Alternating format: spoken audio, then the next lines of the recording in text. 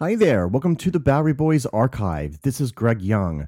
Today we're up to episode number 87, The Kings of New York Pizza, a solo show that I recorded and released on July 17th, 2009.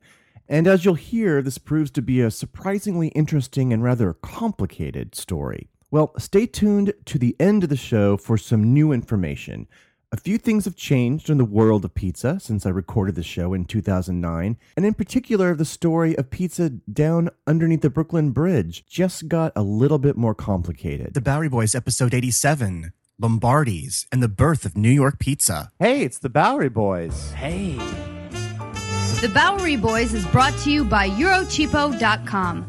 Eurocheapo editors personally visit and review the best budget hotels in Europe, now with hotels in New York City, on the web at Eurocheapo.com. Hi there, welcome to the Bowery Boys. This is Greg Young with another solo show, and not only a solo show. Surprise, I'm doing another show relating to food. And I just wanted to let you know now that in all my long and arduous, difficult research this week, I gained about 5 pounds in the process. Because, yes, I am talking about pizza. In fact, the history of New York's favorite portable food, and in particular, New York-style pizza, which I'll describe in just a bit. In particular, I'm going to be mentioning 6 or 7 of New York's most famous and oldest pizzerias, topped, of course, by the original and oldest pizzeria in the United States, Lombardi's, located downtown in Little Italy. Now, believe it or not, many of the greatest, oldest pizzerias in the cities actually have a connection to Lombardi's.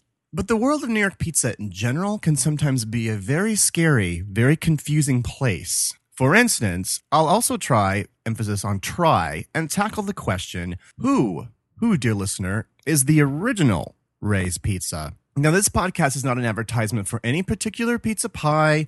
There are hundreds of places in New York to get great pizza.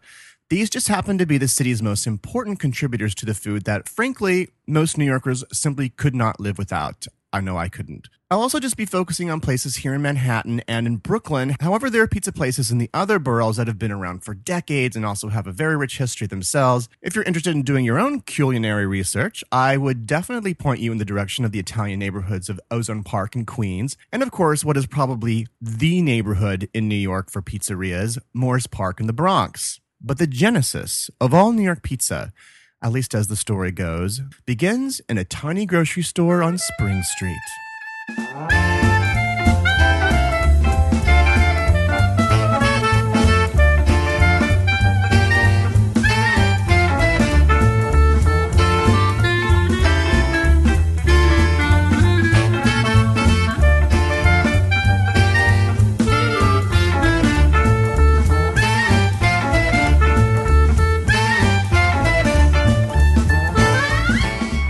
First of all, I guess I should ask the question, what exactly is New York style pizza? Well, for those of you who have never had it, it is incredibly easy to spot. It's huge, it's thin, and compared to the certainly delicious styles of pizza popularized by other cities like Chicago and St. Louis, it's fairly simple with very few ingredients. Most notably, it's usually served by the slice, which you can eat on the go, and has a very distinctive hand-tossed crust, which some have actually attributed to the quality of New York drinking water used to make it, although I doubt that's ever really been proven. That's just a theory. Other kinds of pizzas might be thicker, but few of them are larger than a New York-style pizza. Ordering one New York-style pizza requires either a huge delivery box or an incredibly sturdy table, completely dwarfing your run-of-the-mill Domino's pizza. Today, you can get a New York-style pizza with vegetables, all variety of meats, little chicken squares, even controversially, ziti pasta that's baked on top of it. But the purist goes for the simple no-frills cheese and tomato variety. If grease is dripping off of it, then you know it's ready to eat. Now, the story of this extraordinary food begins in Manhattan's Little Italy, today just a sliver of an Italian neighborhood that has slowly been shrinking over the years. Today, it's almost entirely a tourist destination, an artifact of the days when this was the heart of Italian-American culture in New York. With the explosion of Italian immigration that started around the 1880s, huge numbers of Italians settled in this area. If you remember back in our old 5 Points podcast, Italians took over housing here that had once been filled with Irish immigrants and then began dominating life along Mulberry Street and the neighborhoods both above and below Canal Street. By 1910, there would be almost 500,000 people of Italian origin living in the city. As some of these more loathsome tenements like 5 Points were swept away by reform, the areas that would be called Little Italy and of course Chinatown right next to it would come into shape. Now, generally we call this an Italian neighborhood, but actually it's a ton of smaller groups from various regions in Italy, mostly groups from the southern areas of Italy. You might have entire buildings of residents that were just from Sicily or from Genoa, and these enclaves would, of course, have their own cultural differences that would be completely different from each other. For the history of New York pizza, we need to turn to another one of these subgroups, Neapolitans, immigrants from the province of Naples, because this was the birthplace of pizza. Throughout the 19th century, pizza, as it were, was actually just a flatbread without toppings that could be very cheaply made and sold, a true modern food in the sense that it could be eaten on the go.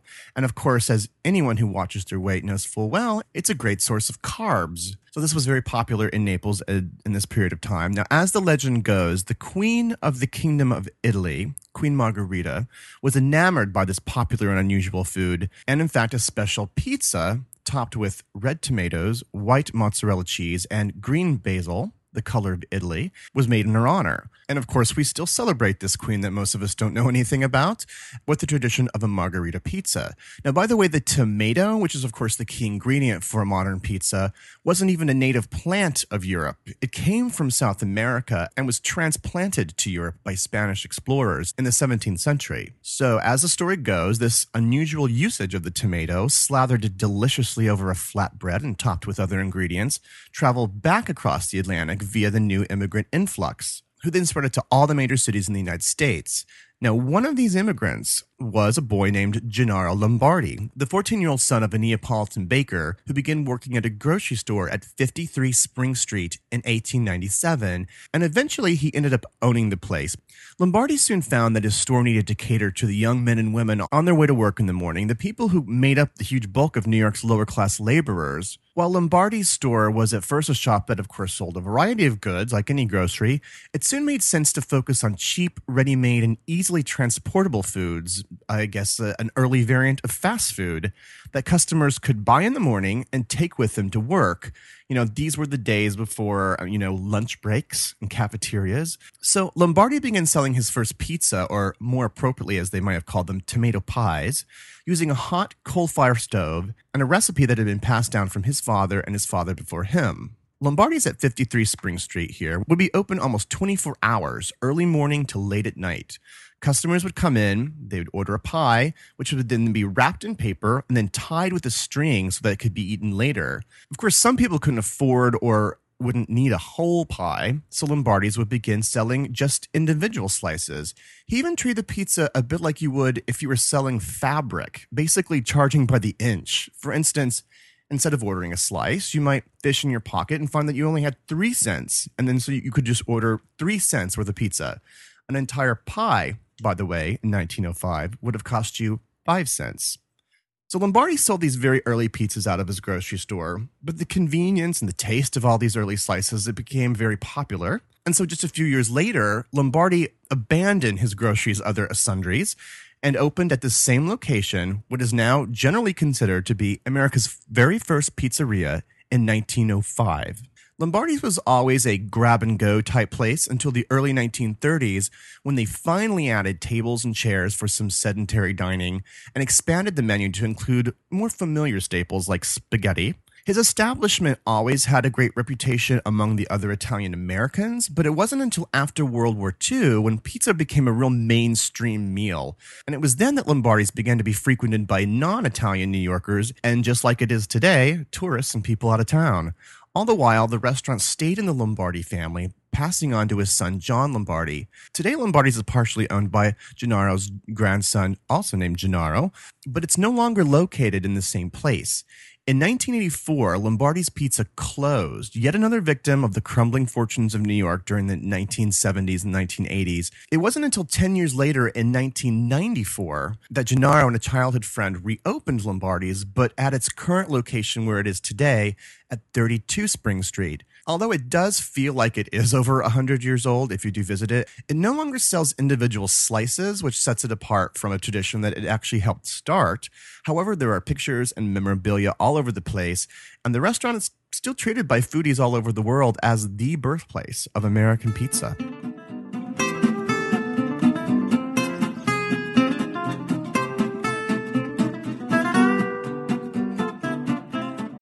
On April 19, 1995, a federal building in Oklahoma City was destroyed in a domestic terrorist attack.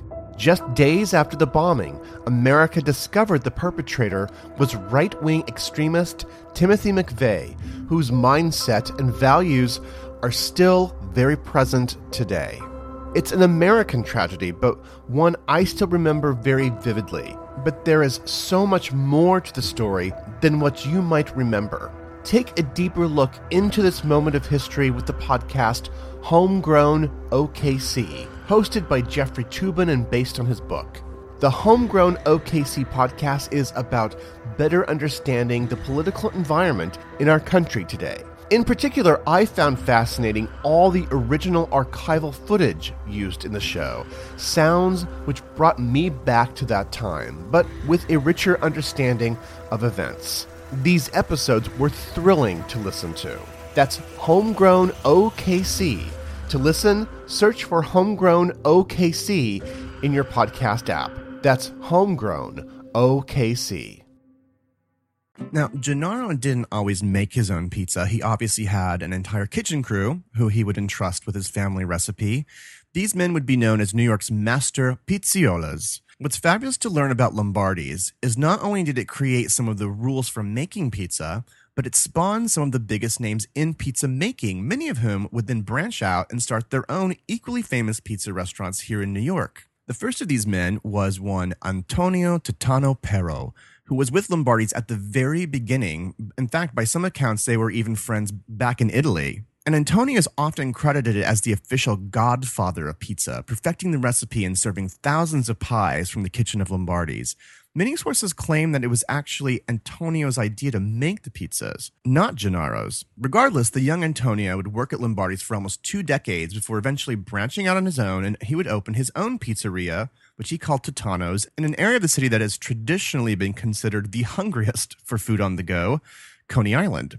The original Titano's at 1524 Neptune Avenue was opened in 1924 and quickly became as renowned as his last place of employment. It's been open since then, or rather it was, because unfortunately this spring, this restaurant was horribly gutted in a fire.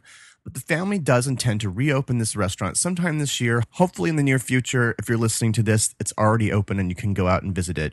But if you can't even wait for that, there are 2 newer locations of Titano's within the city.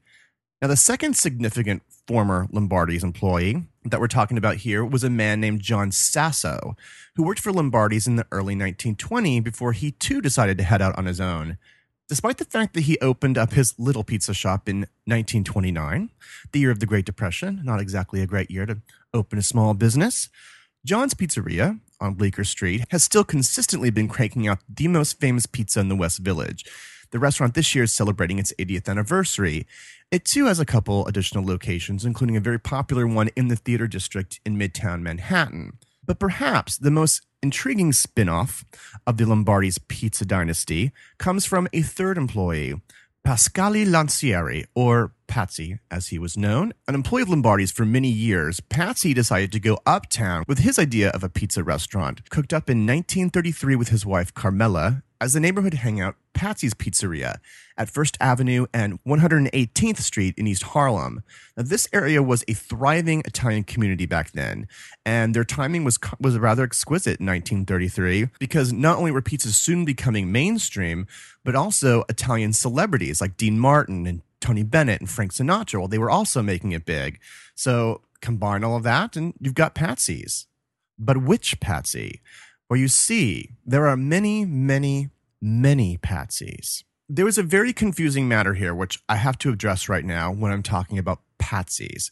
In 1944, 11 years after Patsy's Pizzeria opened in East Harlem, A second Patsy's, a Patsy's restaurant, opened in Midtown, which undisputably became a huge celebrity magnet and was one of the most popular places to hang out in Midtown. Now, this Patsy's did not sell pizza. It was just a regular Italian restaurant. However, it seems that both of these Patsy's happened to be a favorite of Frank Sinatra. Frank would hang out at the Midtown Patsy's with his Rat Pack friends. He would also allegedly order pizzas from Patsy's Pizzeria all the time as well. So for decades, there's been two competing Patsy's. This confusion between Patsy's restaurant and Patsy's Pizzeria was heightened when Patsy Lancieri's widow sold the Patsy's name to an outside group in 1991, who then proceeded to franchise it. So now there are several Patsy's Pizzerias throughout town, ripping up the scab of this ancient rivalry between the two Patsy's. In fact, this has been such a bone of contention that Midtown Patsy's actually took East Harlem's Patsy's to court just last year to get them to change their name. Celebrities were even called to the stand to talk about the meals they had eaten at Patsy's, one or the other, decades before. Nobody, however, has yet to change their name. There's still Patsy's all over the place. Every place except one. There was yet another Patsy's Pizza right in the Fulton Ferry area of Brooklyn, right underneath the Brooklyn Bridge that was located at 19 Fulton Street. This Patsy's was owned by Patsy Grimaldi, who was actually a nephew of Patsy Lancieri, who learned to make pizza at his uncle's shop when he was around 10 years old. So then he eventually opened up his own Patsy's here in Brooklyn, right under the bridge. When the Manhattan Patsy's became a franchise, the name of this Brooklyn restaurant then was changed from the first name of the owner to the last, from Patsy's to Grimaldi's Pizza. Today, Grimaldi's Pizza is actually one of Brooklyn's biggest tourist attractions, with lines down the block every day just to get a table. If you want to go to Grimaldi's, get there early, get there before you're even hungry, because by the time you get inside, you'll have worked up an appetite. So to review here, Lombardi's begats Titano's, begats John's, and begats Patsy's, which is not that Patsy, but the other Patsy, except for that one Patsy in Brooklyn, which is now Grimaldi's. Got it?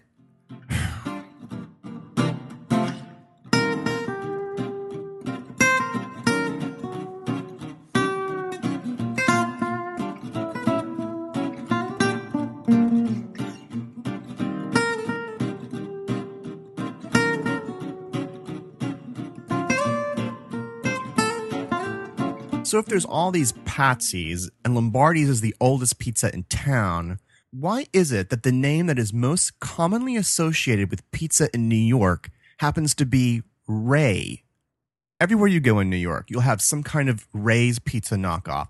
Original Ray's, famous Ray's, original famous Ray's, famous original Ray's, Harlem's Ray's, and all sorts of variant versions. In fact, there are so many Ray's that there's even a place in Fort Greene, Brooklyn called Not Ray's Pizza. Now, the funny part about all of this, there may not actually even have been a Ray at all. The original Ray's, the actual first Ray, is most likely the one that had started up in 1959 in Little Italy at 27 Prince Street, not too far actually from Lombardi's. And it was started by a Ralph, not a Ray, a Ralph Cuomo, who thought that calling his restaurant Ralph's might have, in his own words, quote, sounded maybe too feminine. So instead he took an Italian variation of Raphael, Raffi, and then shortened Raffi down to Ray's. In 1964, an original Ray's pizza opened up at 1st and 59th Street, this one by a man named Rosalino Magnano, and then proceeded to open a variety of original Ray's. Throughout the 70s and 80s, dozens of pizzerias opened with the name Ray in the title, and the plague soon spread outside the New York City metro area. In 1973, one Joseph Bari bought a pizzeria from Magnano and then proceeded to open several more, all under the name Ray Bari. There is no Ray Bari, but his family name is Bari, and that now mandatory Ray was affixed to the front of it. This mad tangle of Rays has also resulted in lawsuits that have obviously gone nowhere because you still have Ray's pizzerias everywhere you turn. Last time I checked, there were at least 35 to 40 Rays in the New York City area. Next time you're in one, I defy you to walk inside and ask them if they know who Ray is. I bet you'll get a different story every single time. So for now, the mythical god of pizza in New York City is the unseeable, unknowable Ray. Well, I have worked up an appetite here talking about all this pizza, so I think I'm going to run out now and go get a bagel. Anyway, thanks a lot for listening. The BoweryBoysPodcast.com is our website, as you know. Check it out for stories tangentially related to this show and many, many that are not. I won't have a lot of pictures up relating to this particular show as there just aren't that many. You can also check us out on Facebook. Just type in Bowery Boys. We have a terrific episode coming up in the next couple of weeks. One of the most important buildings, probably not just in New York, but in the entire United States. So tune in a couple of weeks for that one. Thanks very much for listening. Have a great New York week, whether you live here or not.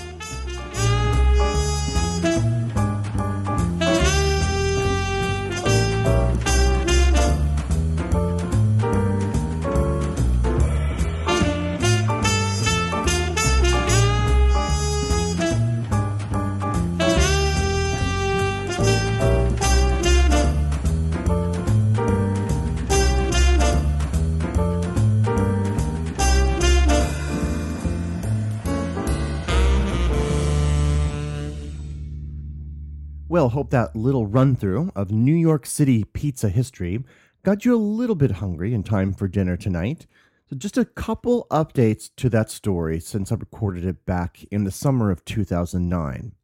The good news is Totano's Pizzeria is back in business on Coney Island after a devastating fire that closed the location in 2009. They also weathered a bit of damage during Hurricane Sandy, of course. Like so many other businesses in Coney Island, they were actually closed for 5 months during the hurricane, but they're indeed back open now.